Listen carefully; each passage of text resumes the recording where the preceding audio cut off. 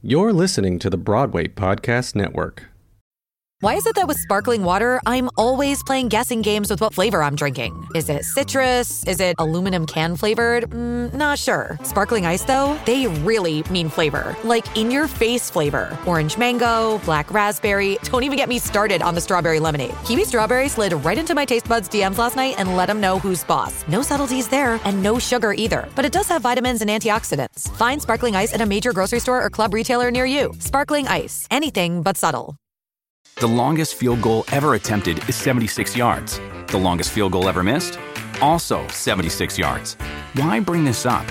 Because knowing your limits matters, both when you're kicking a field goal and when you gamble. Betting more than you're comfortable with is like trying a 70-yard field goal. It probably won't go well. So set a limit when you gamble and stick to it. Want more helpful tips like this? Go to keepitfunohio.com for games, quizzes, and lots of ways to keep your gambling from getting out of hand. Hey everyone, and welcome to Take A Bow Podcast. If this is your first time, then welcome. And if this is not your first time, then welcome back. I'm Sydney Lucas. And I'm Eli Tokash. And today we have on Ali Ewoldt. You may know her from Phantom.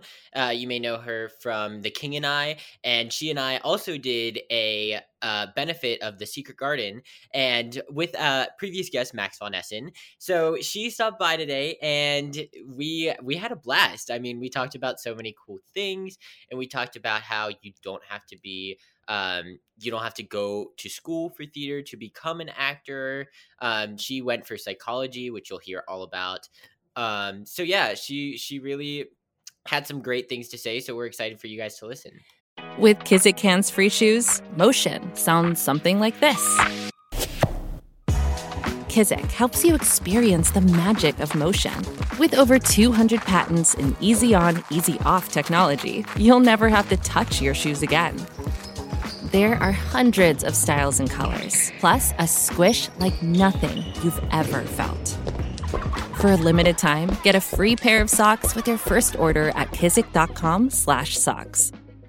Mom deserves the best, and there's no better place to shop for Mother's Day than Whole Foods Market. They're your destination for unbeatable savings, from premium gifts to show-stopping flowers and irresistible desserts. Start by saving 33% with Prime on all body care and candles. Then get a 15-stem bunch of tulips for just $9.99 each with Prime. Round out Mom's menu with festive rosé, irresistible berry chantilly cake, and more special treats. Come celebrate Mother's Day at Whole Foods Market. So, without further ado, Ali Ewoldt, curtain up.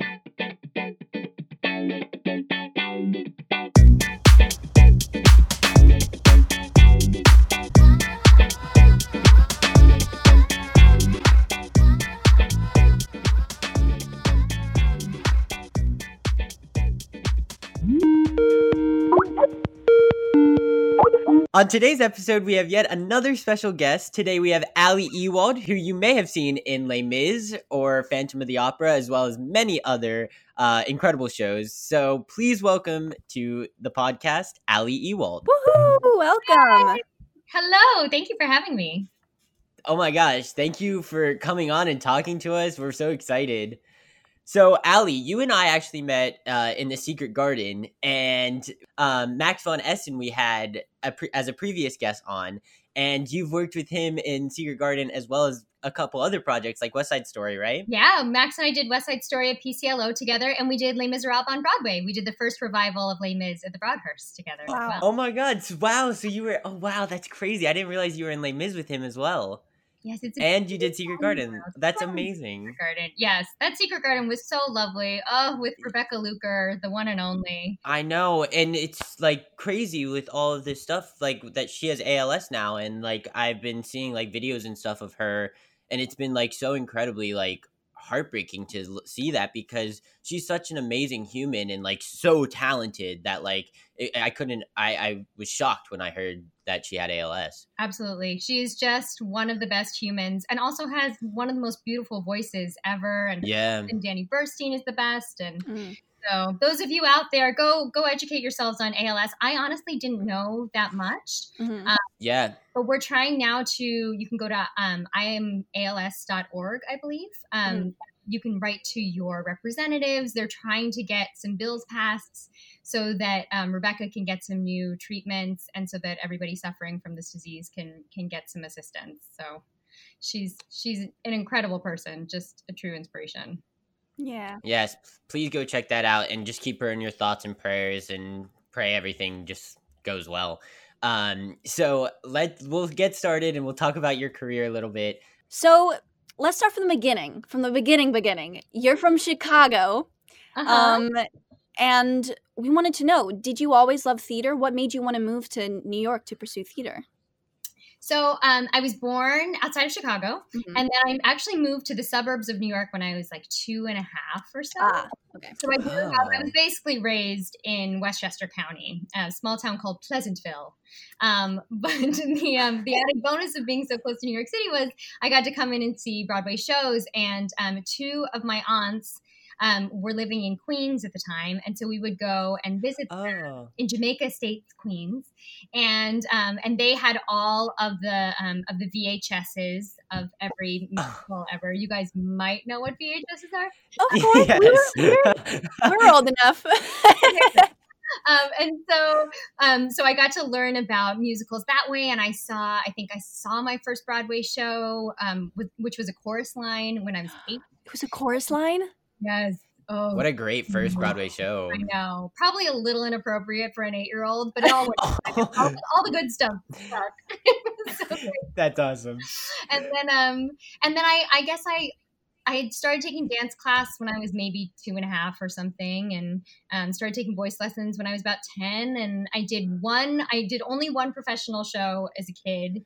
It was the Yeston Copit version of Phantom, the other the opera, at the Westchester Broadway Dinner Theater. I played the little girl, which basically meant that I was, in the ensemble, and I like skipped 2 different scenes. Just the act of getting to be in a theater with, professional equity actors doing this amazing show. It was Robert Cuccioli was our Phantom. Wow. And watching them all work, I was kind of just sitting there like a little sponge and doing my homework backstage and trying to track what all, the real professional actors were doing. And then I happened to have this amazing public high school musical theater program with my voice teacher, Dr. Valentino, who basically taught me everything that I know. And so I just performed with the high school. We were, I think, a class of about 100 kids, so probably 400 in the high school total. And usually when we were doing a musical, there'd be over 100 kids in the cast, and then something like 50 in the crew, and then everybody in the town was involved. The quarterback of the football team, I actually played in Kiss Me Kate. So somehow, like, musical theater was like a really worthwhile thing to do in Pleasantville, New York, which I'm super grateful for. And then I thought, well, it's a really challenging business. I don't know. Maybe I should also concentrate on academics. And so I actually, I went to Yale University as an undergrad. I was, oh my gosh. I was studying liberal arts. I ended up majoring. And she's smart. Wow. I majored in psychology, and I performed all the time extracurricularly, and I kept taking voice lessons, and I do summer stock over the summer times, and then and all sorts of like weird performances all over campus. And when I was a senior, I was doing a production of The Marriage of Figaro with the graduate program with Yale Opera, and they needed a soprano to sing a minor role in the opera, and somebody in the audience happened to be a New York agent and was friends with someone in the cast who came up to him afterwards and said, Allie sounds like she could maybe sing musical theater. And he said, actually, that's what she's interested in. And so it was just super, super lucky, happened to be in the right place at the right time. And so I auditioned for that agency, and they were willing to take me on, and kind of decided to give it a go after that. And it's been many a year. Wait, so this high school thing, is this was that a show that you were nominated for an award and like won, and Norm Lewis presented it to you? Yes. No way. And then you ended up working with him. Like, that's crazy. I know. So I did The King and I, actually, which I got to do at Lincoln Center on Broadway with Cindy's brother. Yeah. Oh my. Just a minor show there. And the first time I did The King and I was my senior year of high school. I played Tuptim. And it was of these, like, I think they're called the Metro Awards now. At the time, they called them the Helen Hayes High School Awards. Oh, yeah. And Norm Lewis did indeed present me with my award, and we took a picture.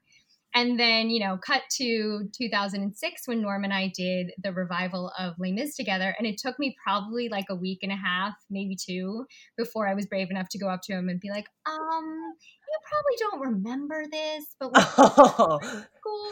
You gave me an award, and here's the picture. That's awesome. It was super sweet. That's crazy how your career has literally gone like full circle. Like you were doing King and I in your high school, and then you did it on Broadway, and then Les Mis you did.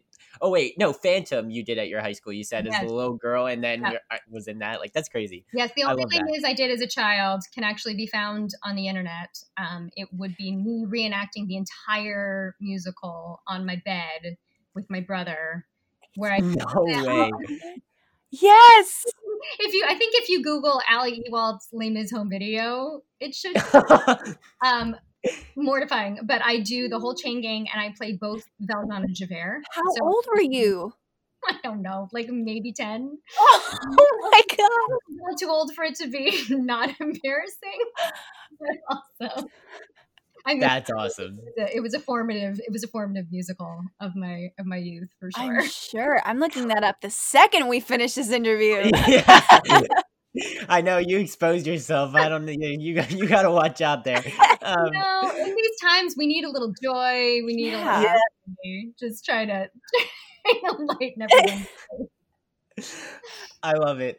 Okay, so you've literally you've played Cosette in Les Mis, you've played Maria in West Side Story, you've played Christine in Phantom. I mean, like you've played like everyone's dream roles. Like, were any of these your dream roles? And like, do you have any more dream roles that you wish to play? Like, I want to hear all about it. They were absolutely my dream roles. I saw Phantom for the first time when I was about 10. I guess 10 was like the year that I learned how to do everything. And I totally was like, I want to be Christine someday. And the same with Les Mis. Honestly, if I could have chosen, I would have been Eponine, but I've always been a soprano. So the soprano role was the one for me. There were a bunch of others. I got to do the Fantastics off Broadway. That was on my list. And I've been very fortunate at being able to kind of check off a lot of things and roles that I never expected to play, like Philia and Forum at the Muni. Or I just played Martha Jefferson in 1776, and it was like I didn't even know that was a role that I would be great for, but it was a blast. So I think, there are so many. There's so many that I haven't done yet. I would love maybe like a Music Man or do a real production of Secret Garden. But I would you want to do Rose again or like a different role? I could do any. I would love to do that show in any incarnation. I would love to be Lily someday, but Rose too. And then to originate something brand new, I think is kind of the dream. I feel like that's there must be something really exciting about getting to put your own stamp. You guys know more about this than I do. But how what that's like to kind of, build something from the ground up. It's really meant for you. Do you want to stick with theater, or do you want to like venture off into TV and movies? Or psychology? I mean, at this point, I would do anything. I definitely, I would love to do, I've done a little bit of TV film, but I would love to do more of that stuff.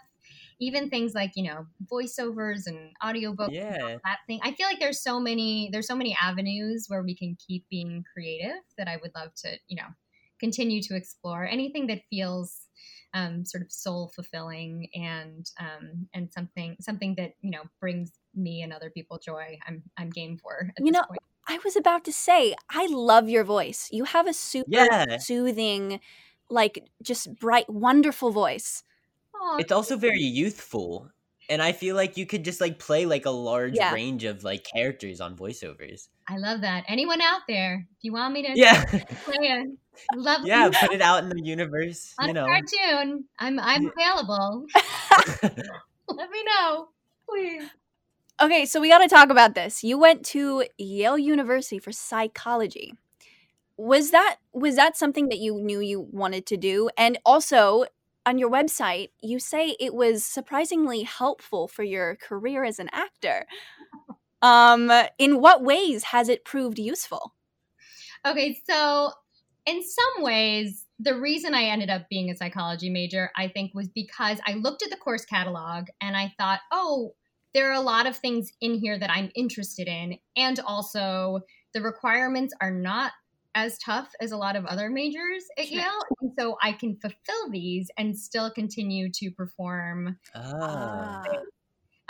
elsewhere. So as opposed to some of my amazing roommates who were double majoring in very challenging things like ethnicity, race and migration and American studies with a focus on Latin America. Like they were doing all sorts of So in some ways that's what it was. But I think fundamentally I was drawn to psychology and all the psychology classes because they're so similar to what we do as actors. It's just about understanding why people behave the way they do and what makes them tick and what factors into somebody's personality or how somebody reacts in any given situation. And so I think that's why I was drawn to psychology, but also why just even that innate curiosity about humans and how humans behave has been really helpful in, a career in the theater where really we're just trying to understand these characters that we're playing and to create a sense of empathy for them, to guess why they might be behaving the way they are. Plus, part of that was a little cheeky because, we theater folks need a little support. We're a little artistic and a little what is it? How to say this without insulting myself. We're interesting characters. We're fascinating people on many levels, which makes us so open and so exciting. So true. We're emotional beings. Amen. Very, very emotional.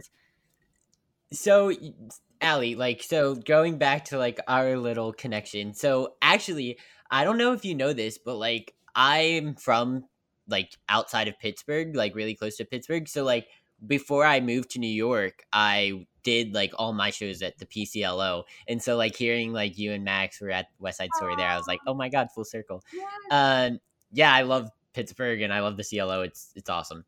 But you and I, like we said earlier, did the concert of Secret Garden. But while we were doing that, we were actually the entire cast seemed to be in other Broadway shows. So at that time, did you have any specific things that you were doing to conserving your voice? Do you have any tips as far as, how to take care of your voice, your body while doing other projects and other things? Yeah. Double duty is no joke. And I was doing a lot of, because I was doing King and I at the time. And I think because I know, which is such a long show, but because. And massively long show. Yeah. Yes. But and vocally. Yes. It definitely vocally, the few bits that we got to sing, I was singing high D's every night, but, but because, because I was in the ensemble, I actually I felt like I had enough bandwidth to also do other creative things on the side, which is why I wanted to do things like Secret Garden. But I found that when I'm playing, say, Christine in Phantom of the Opera, or I've done a lot of Maria in West Side Story, I don't necessarily have that extra gear that I can spare. And so I think a lot of it has just been understanding myself and my body and what I can handle in any given situation and what, sacrifices I have to make or not. And the flip side being, where do I need to be creative outside of the show that I'm doing to keep myself excited to be doing the show? And to, as we know, doing the same show 8 times a week is really difficult if you're not in the right headspace for it. So sometimes for me, doing a show outside of the show that I was doing was actually what I needed to keep the creative juices flowing so that I could also be an active participant in the show I was doing. But yeah, I mean, it's all the boring things. It's sleep. It's a lot of sleep and a lot of work. and Yeah. and knowing sort of when you need to eat. I was a big fan of massages and acupuncture and sort of anything, yoga, things that like kept my body energy flowing in a good way, and kind of helped to relieve some of the just swelling that happens from stress and from performing over and over again. Definitely.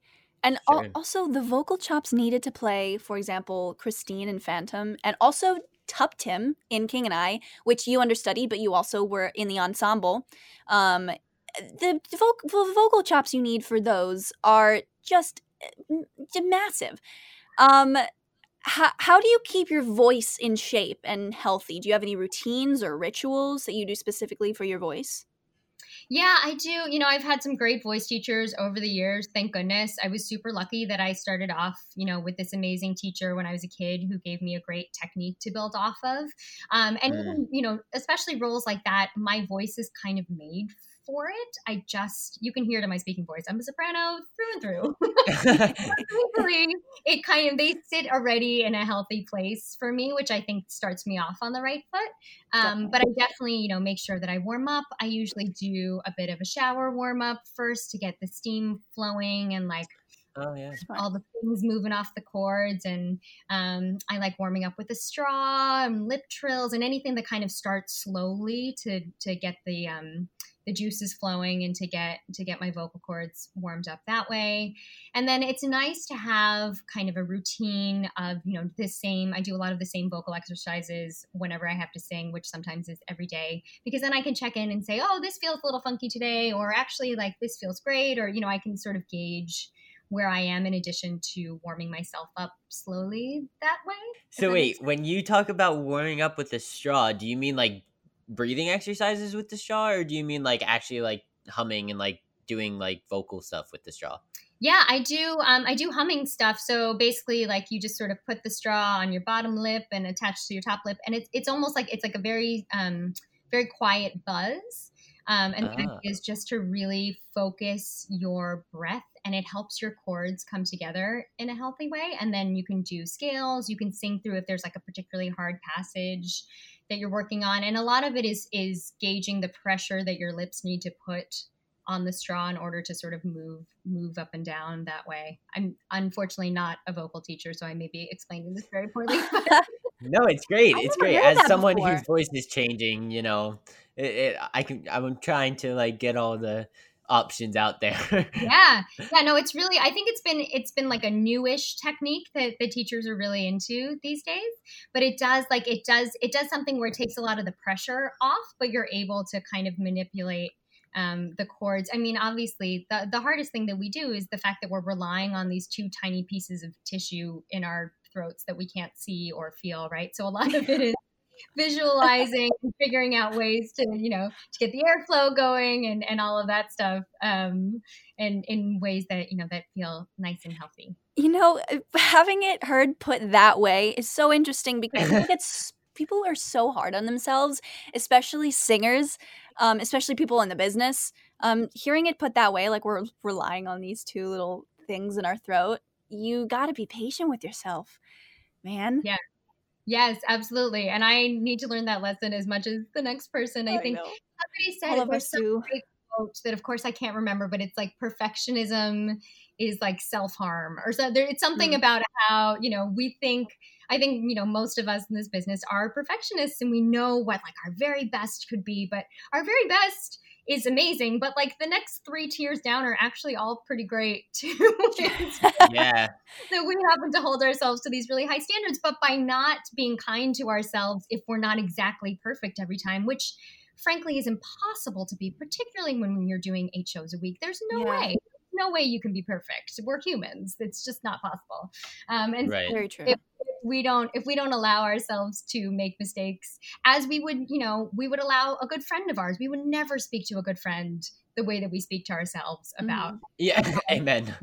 Today, So I think self-kindness is definitely a continual life learning lesson for me as well as everyone else. Very much so. And we'll be learning it and trying to implement it for the rest of our lives.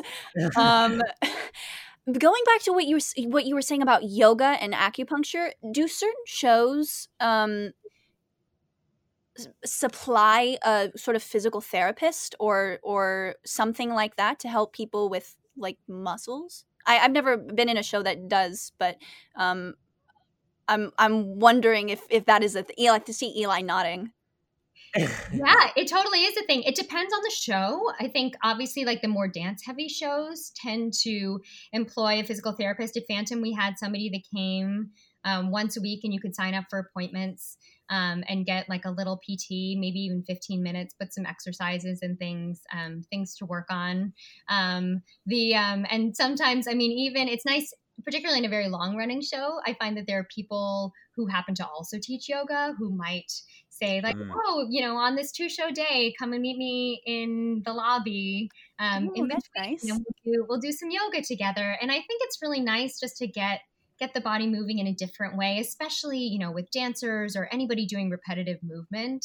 That is so tough on your body to, you know, not that I'm a dancer, but having done a lot of shows with amazing dancers and sort of watching what they go through, right? Like they have to really take care to move their body in ways that are different than the show to keep that healthy body energy and keep their muscles intact.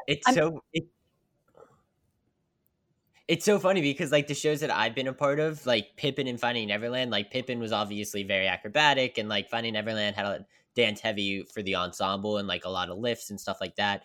And like it was funny because like every time that like of every week the PT schedule like came out, everyone was like fighting for a slot, and we were like, it was so funny. They were like, I'll switch you, like, well, it was so funny. I love that. But when you were saying like they come in like once a week, the spots are obviously very limited, especially because we have 8 shows. Like we have to take care of ourselves and not be at the theater because PT will happen at the theater. And so like some people like have limited time, and it's funny like to remember that. When I did the West Side tour for about a year, and I never went to PT for that very reason, because I was like, I think you know more than I do. But what I think is interesting, which may be part of your question, is part of the reason why I would get massages and acupuncture, particularly when I was playing Christine, was that I found that, and this kind of ties back into the whole psychology thing, but, you know, the character of, say, Christine is going through massive trauma throughout the course of the musical. She's almost always either running for her life, fighting for her life, falling in love, terrified, picking herself off the floor. There's a lot of like almost hyperventilating, breathing. There's a lot of mourning the loss of her father. There's a lot of trauma in there. And I found that, you know, even though I myself knew that I wasn't going through that my body held on to it as if I was, because I was going through the motions, because I was producing tears, because I was breathing in a certain way, because I was tensing up in a certain way. And so I think part of why I really needed to take care of myself while I was doing that show was because my body thought that it was constantly in this heightened state. And that was just sort of increasing inflammation, doing all the things that we're not really supposed to be in fight or flight, you know, 8 times a week. For sure. And so a lot of the reason why if we're in these kind of very dramatic situations, why we have to take care of our bodies that way is because they think that it's going through all of this. And one of my favorite studies, and I think this is like very applicable to life in general, that I remember from Yale, was that there's this pencil study. And basically they had 2 different groups of people. They were taking a test or something, and half of them had to hold a pencil in their mouth, like sideways. But the act of having the pencil actually made that group much happier because it made their mouth seem like they were smiling. And so it tricked their brains into thinking they were happier. And so if that works for pencils, like imagine what it is like when we're crying, when we're doing all of these things, like our brains can't really differentiate between the emotions that we're feeling and the emotions we're acting out, if that makes any sense. Of course, that would have a tremendous physical impact on your body. You know what? My mom always told me that. She always, if I was especially nervous before something and I was just kind of feeling down on myself, she would be like, fake smile. And so I would just fake smile until I felt better. And it honestly worked. Yeah, I mean, I think fake it till you make it is absolutely Totally. That's why power poses work. That's why, like you do your little superhero pose, and it makes you feel more brave. It makes you feel stronger because you're putting your body into this, particular position. Yeah, definitely. So speaking of Phantom, you recently did a drive-in concert performance for Phantom a few weeks ago. So like after months of like not performing after months of not performing, what was that like? And like tell the listeners a little bit about this drive-in performance. Yeah. So I got to do this very unique performance. I've never done anything like this before. Yeah. Basically what happened was there was this lovely man named Jeremy who had an idea. He said, you know what? There's this empty warehouse and a giant parking lot in Astoria overlooking the river. Actually, you can see Roosevelt Island quite well from there. Oh. Side of Manhattan. And he said, you know what? I'm going to bring some sort of live performance to this space. And so he built himself a drive-in movie theater out of shipping containers and a blow-up screen, giant screen, beautiful screen. And so I had a dressing room made out of a shipping container, and there was a shipping container where he housed we had 11 orchestra members that were underneath there, so they were weather protected. And then on the other end, there were a couple of shipping containers that housed the projector.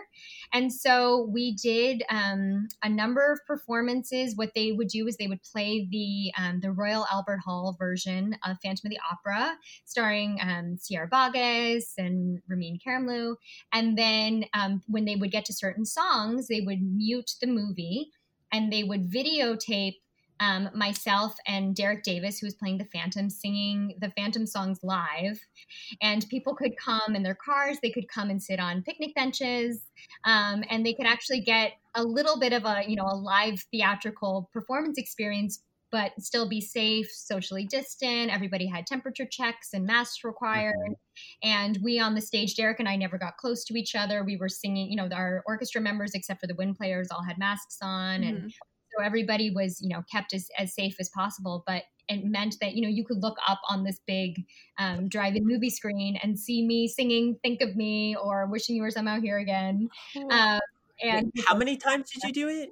I did it. I think we performed 7 times, something like that. Oh, wow. Yeah, it was over. I thought it was like a one-night thing. No, we did multiple weekends of it. We did some things because we had to kind of figure out all the logistics of the cameras and turning off the movie and turning us on and turning the movie back on. And, that must be complicated. It totally was, but they're trying to do more things right now. They're actually doing Purple Rain there with four singers. They're playing the movie of Purple Rain. Gosh. Some singers will sing some Prince songs, and I think they've got stuff planned for Halloween. So they've got different things. So Radial Park, hopefully we'll continue to do some sort of live performance. But really, I mean, the first day that I got to rehearse, and I was in person with an orchestra and a conductor and this beautiful, amazing singer, Derek, and like we got to look into each other's eyes and sing a duet that way. I know. During this time, it's been so hard. I don't know about you guys, but I've been doing a lot of singing to the camera on my phone. Yeah. Race together afterwards, but with like a click track in my ear. Yeah, with the little. Exactly, and you just have to follow along. You can't do a nice crescendo together or a retard or something. Mm-hmm. And so the idea that we actually got to sing in real time, sharing a space was just so soul fulfilling. I think it was really wonderful. And our audience, I think, also just had, got to experience something, it's not Broadway yet, but it's the idea that we're sharing something collectively together, that we're getting to feel feelings in real time and feed off of each other's energy and be taken away, sort of have a moment of escape. And I think it was really wonderful that I'm so grateful that I had that opportunity to do it. It sustained me for a little bit longer or however long. Of course. I miss that. Not only looking people in the eye, but like singing with them in real time. It's been so long. Yeah. It's so nice.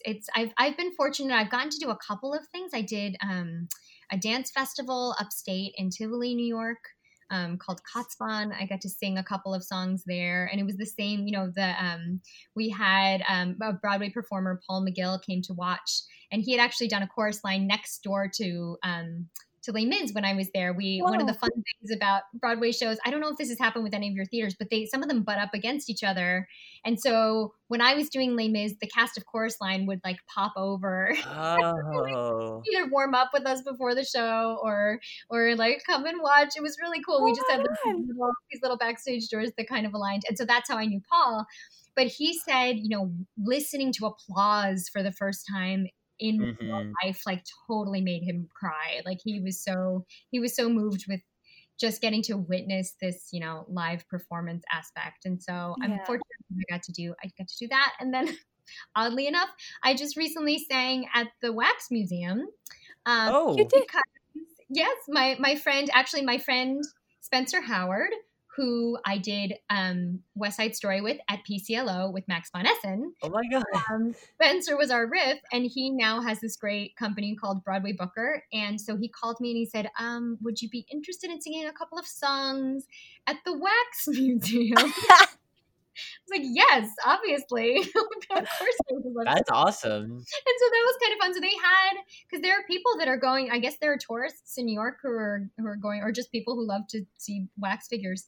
And so we were in this like big VIP room that was filled with the wax people. And so I was like, I get to sing for Sandra Bullock and George Clooney and Whoopi Goldberg and that's awesome. And there were live people in there too, and I was way up on a balcony singing a couple songs to track. But even that was so fun to I was doing little banter with the crowd. I was like, they can hear me in real time. And we're experiencing. It's been so cool to like see how everyone's kind of like found ways to like perform and like still keep being creative.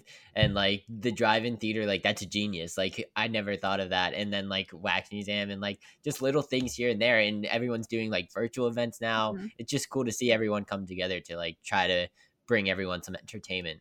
Yes, I agree. I mean, that's the thing. Like, it's great for us. We're creative people. We need to have outlets, and it's amazing. Obviously, we've seen during this time how essential, in fact, the arts are. Unfortunately, the government is not treating us as such at the moment, but they will. Please, government, treat us as essential, because everybody's been getting through this pandemic. Has been, watching Netflix, listening to music, reading books. Right. Like, we need art as a way to escape and to understand other people. And I think that it's been obviously so amazing, say like during the beginning of this Black Lives Matter movement this spring, the fact that we immediately had all of this art to go to understand somebody else's perspective that wasn't our own, to understand how somebody grew up, what the challenges were, in a way that you just can't really accomplish in other ways. And it was so nice to be safe at home, but learning and growing so much. Yeah. And able to participate too. Definitely. I gotta ask, speaking of concerts, I want to know your perspective on this. You've been in shows where you've performed 8 nights a week. And you've also, obviously concerts are normally a one-time thing or just a few nights. I want to know from your perspective, what's the difference between the two, or if you get more nervous for one over the other? Yes, that is a great question. I absolutely get more nervous for concerts. Yeah. Same. Hands down. Absolutely. I think, I love doing theater because it's this like beautiful collective group, and we're doing not that concerts aren't teamwork in the same way, but having a character, having a story, having this whole sort of entity around you, and you get to do it over and over again, which means that I develop a degree of comfort, as opposed to I've been doing a lot of amazing concerts, particularly internationally, but a lot of times it's fly to Taiwan, the day after you get there, go rehearse with the orchestra, and then immediately you're performing, and you've never heard these arrangements before, and you don't know this orchestra, and you don't speak the language. There's so many factors, and there's that added pressure of feeling like you're selling yourself as opposed to being part of the show. Too. And I think that I definitely put a lot more pressure on myself too, of saying, oh, well, these people came because my name was on this thing and other people's names, and that must mean that, you know, that they're gonna judge me for me instead of enjoying this like beautiful theatrical experience. Yeah, you feel more alone in it. Yeah, you really do. And it's it's amazing to sing with a symphony. Like that is such a gift, and getting to travel. I miss so much during this time. That has been an amazing gift too. And I think I'm getting more used to it. But definitely the concerts make me really nervous. I'm the same way. It didn't matter how many performances I went on for say Fun Home. It didn't matter how many performances I went on. I was perfectly fine doing the show. And then, you know, it's normally on our off days, on like Mondays, where people ask you to, hey, come do this thing, come sing, come do this benefit. And you're like, okay, well, I guess I'm going here. It's nerve-wracking. I don't know what it is. I've sung Ring of Keys thousands of times, literally thousands of times, and especially doing it 8 nights a week in Fun Home. But man, I don't know what it is about concerts, man. It's terrifying. Yeah, it's also they're out of context, and it's like all new environments, and I don't know. And you don't have, I mean, I think that's why we love being actors so much too, right? Is because it's the whole lead up. It's not just the big songs that you sing, but it's the entire process of creating your character and being in this story with other people that you just don't get in concerts the same way. Totally. And it's interesting because people are like, you don't get like nervous for doing a Broadway show, like, because after you do it so many times, it's just like, oh yeah, like I'm doing this thing again, and like I'm just gonna go out and tell this beautiful story, and then like in front of like thousands of people, whereas like concerts, it's like usually like a 54 Below or something like that, where it's like 100 or so people, and it's like funny how like that one time thing is way more nerve-wracking than like performing on Broadway. It's bizarre, but that's just how it is. It's also the fact that Broadway's like a whole show. It's like an hour long. You would assume that you would be more nervous for the hour long show as opposed to the like 3-minute song that you do. But no, they're scary. They're interestingly scary. Agreed. And I think it's good to remember that that's fairly universal, right? That like we've all had that experience. And I think even the people that I look at on social media saying, oh, well, they're so great at doing concerts, they probably get just as nervous as we do. And you know, and especially in a concert situation where you're singing like the greatest hits too, which also means that you're singing whatever the hardest song is, you know, totally out of context. There's it's a lot of factors. There are a lot of reasons why it's hard. Yeah. Okay, Allie, I have to ask because I'm like a huge nerd for like Disney and Disney parks, and I saw that you like spent some time working as Jasmine in Disneyland. Like, so you were like a real life princess, which is like not a big deal, but it's fine. What was that like? Like, what was that? Did you perform there, and then were you like walking around the parks, or was it like just a performance? Like, I want to know. Yes, it was amazing. So this was my first major job out of college. When I had gotten the agent, luckily with the opera thing, and it was one of the first auditions they sent me out on, and it was for this stage show of Aladdin at Disney's California Adventure. It's no longer there. I think Frozen is there now, I believe, at the Hyperion Theater. And so it was an AGVA contract, which I believe is the American Guild of Variety Artists. Yes, it's a very fancy, fairly obscure union, sister union to Equity. But it was amazing. So I was hired as the Jasmine understudy / body double, which meant that part of my track was to fly on a magic carpet from 3 stories up at the top of the auditorium in the middle of a whole new world. And so I was harnessed in. It was, you know, myself and the Aladdin body double, and we got to just like fly around the audience, which was the coolest thing. It was like a roller coaster, you know. And I would because we would do multiple shows a day, so sometimes it was like 3 or 4 times a day. Yeah, just to, like zoom around and to see particularly all the kids really close up in the balconies, getting so excited and reaching for us. Like, It was such a blast. And then eventually I would do like a couple days of my like 5 days a week. I would do like 2 days on stage as Jasmine, as the main Jasmine, and then 3 days flying. So would the other girl play your body double when you were on? No, we had some cast changes. There were always two. She was always double cast. Jasmine was. Okay. And so we had different ensemble members would cycle in. But what was amazing was the two women when I first joined that I was understudying were Dee Magno Hall and Jenny Kwan. And both of these women are Filipino. I'm half Filipino. Mm-hmm. And I had grown up watching them on television. I watched Dee she was on the Mickey Mouse Club right when it first came back before Britney Spears, and Jenny Kwan was on the show called California Dreams, and I remember very specifically seeing them on my TV, saying, "Wait a second, they look like me. They're Filipino. I'm Filipino. That's so cool that they're doing this. Like this makes me believe that this is something that is possible in my life too." And then for my first job out of college, to be working with them was just totally mind-blowing. And we had to, because of the nature of the way they had set up the dressing rooms, we were actually sharing a dressing room. They are the most generous, kind human beings that you will ever meet in your entire life. They taught me how to pin curl my hair. They prepped me for my Jasmine put-in and were giving me all these tips and helping me with my makeup and all this stuff. And they didn't have to do that. Like they were, amazing performers. They both played Kim and Miss Saigon at this point. They were beautiful stars, and they were so kind and really, I think, modeled for me, the kind of performer that I wanted to be as well, and the kind of human that I wanted to be. And so I'm so grateful. Like just the loveliest people. And of course, I was completely geeking out the whole time. Yeah. Yeah, yet another full circle moment. Like that's crazy. Oh, that's wonderful. Yeah, it was a really special experience. Plus, like I love Disney, and and you were part of the Disney magic. Like that's cool. It was so cool, and we were allowed to go and visit the parks whenever we wanted. Oh my gosh, wow. That's the best part.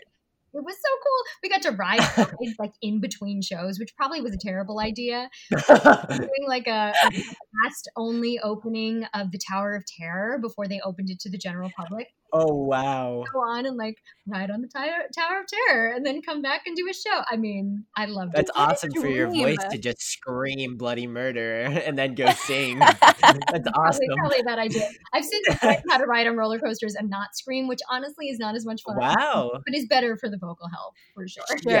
Sure. So you just had like a pass. You just got to go anywhere in the park? Yeah, and we could get friends and family in too. We had a certain number of sign-ins, so we could get people in to experience the Disney magic. So I would pop over to Disneyland and watch my personal favorite show, which is Fantasmic. Oh yeah, it's like Fantasia, and Mickey is battling all of these great Disney villains, and it's got great music and fireworks and water show things, and I loved it. Sid, if you haven't seen that, go watch it on YouTube. It's on YouTube? It's really cool. Okay. Yeah, it's really cool. My sister loves Disney, so she shows me it all the time. Literally. And then every time she watches it, she cries. Like, she literally loves it. I'm like, I mean, she worked at the Disney College program for a little bit in Florida, but like, that's like, I guess that's why she cries, because she has like memories, and like she's like, oh I miss it. But like that's like her favorite video to show me all the time, literally all the time. That's great. It's a great. I mean, they have so many great things, and it was such a lovely gig. And after I worked for Disney in California, my next job was working for Disney in Japan, which was I worked at there. It was called Tokyo Disney Sea, so there was Disneyland to Disney Sea. And so there I was doing, it was like a Broadway review show, which was kind of interesting because particularly at the time, I think the Japanese folks that came to watch our show didn't really know a lot about American musical theater. They've learned so much since, and now they're incredible fans. But it was also, just that I got to live in Japan for 7 months and work at a beautiful park was pretty cool. And the original Disneyland job that you said that was your first job out of college? Yeah. And then the Tokyo was right after that? Mm-hmm. Yep. What in the world? That's so awesome. Cool. Yeah, I was very fortunate. And then I came back and actually got on the Les Mis tour. That was sort of that was the next thing. Oh that my gosh! So it's just been one after another for you. I know. I mean, there have been plenty of periods of waiting for a job or continually auditioning since, but it was a pretty auspicious beginning. I was very fortunate. That's wonderful. Speaking of like waiting around for a job, before we go, like we want to leave listeners with something that like inspires them and like just keeps their love for musical theater, because this business can be like really hard and grueling, and you'll have periods of time where there's no work or anything like that. But like, what is some advice that you could give listeners who are just thinking like of coming into the business, but like feels overwhelmed and like feels like it's too demanding and there's too many uncertainties? So like, what advice do you give them? It is a lot, and it's overwhelming, and I think that's okay. I think it's okay to admit that there are challenges. But if it's something that you're absolutely passionate about, it's something that you love to do, then I think it's absolutely worth giving a go. The benefits, at least in my personal experience, far outweigh the challenges. But persistence is key. I literally auditioned to play Christine in Phantom of the Opera for 10 years. Whoa. I auditioned over and over again for different productions, for Vegas, for the tour, for Broadway, for the tour, but over a period of 10 years. And so by the time they came back to me for the audition that I ended up booking, I thought, there's no way, they've seen me and they don't seem to be interested. And thankfully my agent said, just show up and give it a try. And so I think that it's definitely evidence that there's so little that we can control about whether or not we're going to book the job. But the things that we can control are sort of where we have to put our energy, right? In taking voice lessons and feeling up on our technique, on working on our listening and acting skills, and in doing all the things, in making sort of art on our own that, nobody else is creating for us, because we feel creative, because we care about things, and in strengthening the things that make us special and unique, because we don't know what the person on the other side of the table is looking for. So we just have to keep continuing to be the best versions of ourselves and hope that, at some point, just statistically, they are going to find, what they want in us. And so I think that also it's good to constantly remember that there's no one correct path. Just because you didn't book a job this one time doesn't mean you might not book it another time. Just because you haven't performed on Broadway doesn't mean that you can have a rich and fulfilling career doing a million other things in theater elsewhere. Just because you've been in one Broadway show doesn't mean you're going to be in 10 Broadway shows immediately. There's so many different paths, and it's not really worth it to compare our careers to other people, because there's no comparison. It's beyond apples and oranges. It's just that we all have to kind of go on our own journeys and learn what we can along the way. In the interim, when I was auditioning for Phantom for 10 years, I wasn't sitting around being sad that I wasn't in Phantom. I was doing other shows. I was doing some weird, small, tiny productions. I was doing some concerts. I was doing some great other shows. And I was willing to say yes and explore different opportunities and to be creative in other ways. And then I continued to grow as an artist. And when it was time for me to be in Phantom, I was ready for that opportunity. Yeah. Like, stay ready so you don't have to get ready. I love that quote so much. Yes, absolutely. Yeah. It's also like a lot about timing, like, because you auditioned for 10 years, so like that obviously means they like you if they keep bringing you back, right? Like, that's a good sign. Absolutely. And I think I just wasn't right for what they needed in the company until I was right for it. And there was there was no way that I could control that. All I could control was my own preparation, and was, showing up and being open and being as present as I could and as true to myself as I could in those moments. Definitely. It's so funny. Almost every single audition that I've booked, I did not think that I would get. And I was like, there's no use in me going in for it. Like, I'm just not going to get it. And my manager and my mom would be like, just go in for it. Just show up. Just that you never know. It's not up to you. Let them decide that. You bring what you have to offer. You stay ready. You stay present. they will decide what they want. And then like almost everything that I've gotten that I literally didn't think that I would book. So I think that goes to show that you don't know what they're looking for, and there's only so much that you can control. But the stuff that the person who you can control is yourself. Yes, exactly that. Totally agree. Yeah. Well, thank you so much, Allie. Thank you so much for coming on. Thank you so much for your insight and your wisdom and for sharing your story and your journey. This was truly insightful and so much fun. Oh my gosh, it was absolutely my pleasure to talk to you both and hear your voices and see your face. It makes my heart happy and warm. Us too. Well, we're so thankful for that you were able to do this and come talk to us. So it was great catching up with you. And I was just like so excited to see you again. So yay. Boom, bam, bam, bam, bam, bam, bam, bam, bam. Take a bow, Allie Ewald. Wow. That was a blast. I mean, so come on, she had so many great things to say. And the fact that she had just done a live concert for Phantom was one of the coolest things. So so that was exciting to hear all about, and like to hear that guy to hear about the guy who kind of started that, and that he wants to go a little more expand on that. And I'm excited to see where that goes and what shows they do next. So it's going to be interesting. Definitely keep your eye out for that. Yeah, and it's so cool how like the first job she had out of college was like Disney, and she got to work in a theme park, and then she got to like go and ride rides when she wasn't working, like in between shows. That's the coolest thing. I love it. And the fact that she like taught herself not to scream on a roller coaster, I could never. Yeah, I could literally never do that. I don't know about you. That would be way too hard for me. I don't know why. I've never been the type to scream whenever I'm on a roller coaster. If you've ever seen me on a roller coaster, I am stern-faced and silent. No way. Yeah, I just sit there. Like my eyes are closed. It looks like I'm meditating. Hello, it is Ryan, and I was on a flight the other day playing one of my favorite social spin slot games on ChumbaCasino.com. I looked over at the person sitting next to me, and you know what they were doing? They were also playing Chumba Casino. Coincidence? I think not. Everybody's loving having fun with it. Chumba Casino is home to hundreds of casino-style games that you can play for free anytime, anywhere, even at 30,000 feet. So sign up now at ChumbaCasino.com to claim your free welcome bonus. That's ChumbaCasino.com and live the Chumba life. No purchase necessary. VGW. Void where prohibited by law. See terms and conditions. 18+.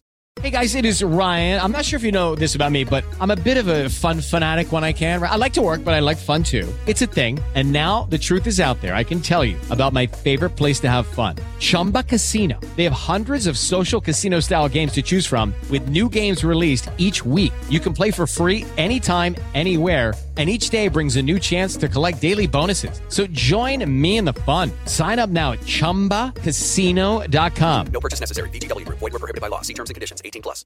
Hey guys, it is Ryan. I'm not sure if you know this about me, but I'm a bit of a fun fanatic when I can. I like to work, but I like fun too. It's a thing. And now the truth is out there. I can tell you about my favorite place to have fun. Chumba Casino. They have hundreds of social casino style games to choose from with new games released each week. You can play for free anytime, anywhere. And each day brings a new chance to collect daily bonuses. So join me in the fun. Sign up now at ChumbaCasino.com. No purchase necessary. VGW. Void where prohibited by law. See terms and conditions. 18+. It's interesting because like what I'm about to say, I'm kind of like repeating what Allie said, but like I find roller coasters so much more like just fun, I guess, if I'm just like screaming bloody murder. But like also because like it like freaks out my partner, and like then like whoever's sitting next to me, and they're like, and they get really into it too, and I'm just like, oh yeah, this is the best. Of course. But I like, mean, that makes sense. I'm just like a loud person at the same time. So, but there was one thing that Allie said that really, really stuck out to me, and it was interesting because I had never thought of it in that way, but it made total sense. So when she said that actors should be looked at as like essential workers, I was kind of like taken aback because it's so true. Because during this pandemic, like that's what people have used to keep their mind off things. That's what people have used: entertainment, movies, TV shows, soundtracks, music, all of that. And when she said that, I was just like, wow, that is so accurate. And definitely, I don't think that they get, like, people like that, like artists in general, aren't looked as like that. Like, they don't realize how important like art is until times like these, you know. Yeah, I mean, definitely. I think something that we've learned during this whole year is that art is crucial. Definitely, and all forms, even like painters, drawers, like literally everything. yeah. I mean, yeah, exactly. It's a way that brings us all together. Mm-hmm. Most definitely. Yeah. So when she said that, I was just like, wow, that's really, really just an amazing way to look at it. She just sounds like a princess. I love her voice so much. Well, it makes sense. Like, she did play Jasmine in Disney World. Yeah, exactly. In 2 different Disney locations. Literally. Which was kind of amazing. I was like just so soothed by her voice. I know this is like completely unrelated, but she has the most beautiful talking and singing voice. Yeah. Her singing voice is literally so high. It's insane. Oh, yeah. But, like, it makes sense. Look at her credits, you know? Yeah. Like, Phantom of the Opera, West Side Story, King and I, like, Secret Garden, like, all of those. I love it. And it was interesting, too. Like, I feel like a lot of people who were finding out who go into the business aren't actually from New York. So, like, people from, like, all over the world and across America even, like, they're all coming here to pursue a passion and, like, taking a ginormous risk. Yeah. And I mean, like, I'm someone that can relate to that, but, like, it's pretty amazing just to like think about that and being like, oh yeah, like, I know that feeling. I know the sacrifices and the struggles that were faced and the obstacles and all of that. So, like, kudos to everyone who's, like, really finding this passion and just wants to go after it and go all in, because that's what it takes, you know? Yeah, definitely.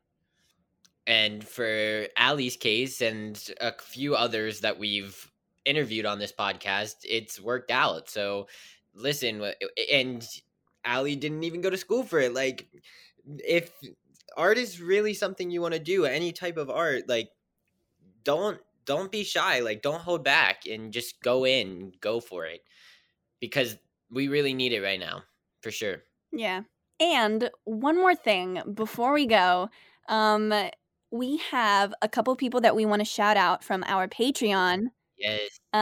We want to shout out PCC, Patrick M, and Brandon C. Thank you so much for being patrons, for being these are people who are $20 patrons and above, and we're so grateful for you.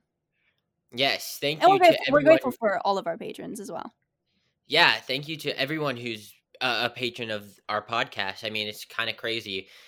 We've grown our Patreon a lot, so we're very grateful for that, and we want to thank you guys, because you guys are really helping us out and allowing us to keep on doing these every week. Yeah. As well as, like, hopefully increasing your enjoyment of the podcast and the excitement level that comes every Thursday or whatever day you prefer to listen to this on. But yes, we're very grateful, and we just wanted to say thank you for your everything, just your support, your kindness, and yourselves. Yeah, thank you so much. And if you aren't a patron and you want to become a patron, it's really cool. Go check out our Patreon. We have a bunch of different tiers, for example, and each tier has different benefits. For example, obviously the $20 patron benefit gets many benefits, but also a shout out on a podcast episode. And there's a tier for everyone. So if you want to support the podcast and you like the podcast, then go check that out if you want. Yeah, and even follow us on Instagram. Like any way you can find a way to support us literally means the world to us. Yeah, so thank you guys. Yay. Okay, well, I think that about wraps this episode up, and we look forward to having you all listen next episode. Yay. Thank you, Allie, and thank you to you listeners. We love you. See you next week. Sick beat, am I right? For our curtain call, we wanted to give a few special thank yous to Nikki Torsha and Cormac Cullinan for our amazing music, Giselle Bustos for designing our logo, and Tessie Tokash and Sydney Lucas for editing our episodes. Feel free to subscribe and leave a review on whatever platform you are currently listening to us from. This podcast wouldn't be possible without the help of Dory Berenstein, Alan Seals, Brittany Bigelow, and Katie Rosen at the Broadway Podcast Network, as well as our top patrons, Henry Friedman, Brian Thompson, PCC, and Patrick McNamara. Speaking of, if you enjoyed this week's episode of Take a Bow, go check us out on Patreon at patreon.com/TAB and become a patron today. Through our Patreon, you will form a relationship with us and get an inside look on what goes into this podcast. To learn more about this podcast, visit bpn.fm/takeabow and follow us on Instagram at Take a Bow Podcast, where you can contact us with any feedback, suggestions, or questions and keep up with all things Take a Bow. See you next week. Bye everyone. Hey, it's Leslie Odom Jr. here on the Broadway Podcast Network to tell you about the Rise Theater Directory, a program of Maestro Music. Rise is a national online resource designed to connect and empower backstage and administrative and creative theater professionals from underrepresented backgrounds. If you work or aspire to work in the theater community, this can help you find your next project. And if you hire theater professionals, search the Rise Theater Directory to find your next team. Create your profile now and get more information by visiting risetheater.org. That's theater with an RISETHEATRE.org, because only together we rise. With Lucky Land Slots, you can get lucky just about anywhere. Dearly beloved, we are gathered here today to... Has anyone seen the bride and groom? Sorry, we're here. We were getting lucky in the limo and we lost track of time. No, Lucky Land Casino, with cash prizes that add up quicker than a guest registry. In that case, I pronounce you lucky. Play for free at LuckyLandSlots.com. Daily bonuses are waiting. No purchase necessary. Void where prohibited by law. 18+. Terms and conditions apply. See website for details.